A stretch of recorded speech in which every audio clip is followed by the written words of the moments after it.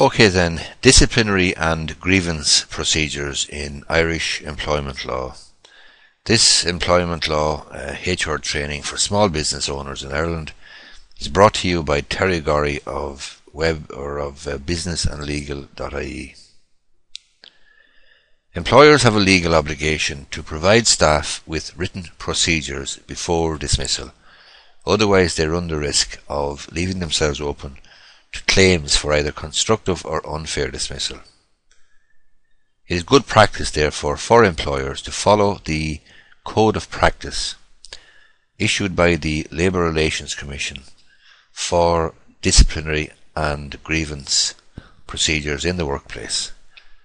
The presence of such procedures and enforced procedures in the workplace will be of great benefit to the employer if he or she finds himself in a court or before the Rights Commissioner or the Employment Appeals Tribunal or the Labour Court, because it will stand to the employer insofar as the court will accept that you are a legal and ethical employer and are at least doing your best in terms of enforcing proper good practice in relation to discipline and grievances in the workplace. The fundamental principles of good practice in grievance and disciplinary matters basically are that the procedures you have in your workplace should be fair, they should be clear and understandable to your employees, the penalties should be transparent and obvious, and you should also provide an internal appeals mechanism.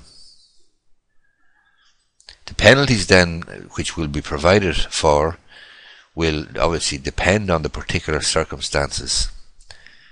They can include, for example, an oral warning, a written warning, a final written warning, suspension with or without pay, and in cases of misconduct can lead to dismissal.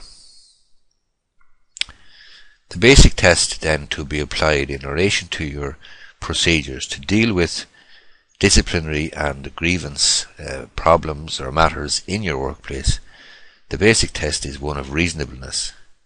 That is, what would a reasonable employer do in the particular circumstances of the case?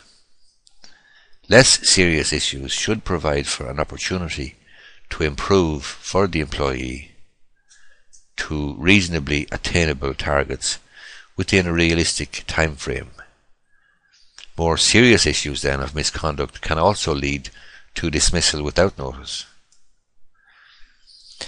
In relation to unfair dismissal or constructive dismissal, an employer's case will be significantly strengthened if he or she can point to good disciplinary and grievance procedures being present and enforced in the workplace.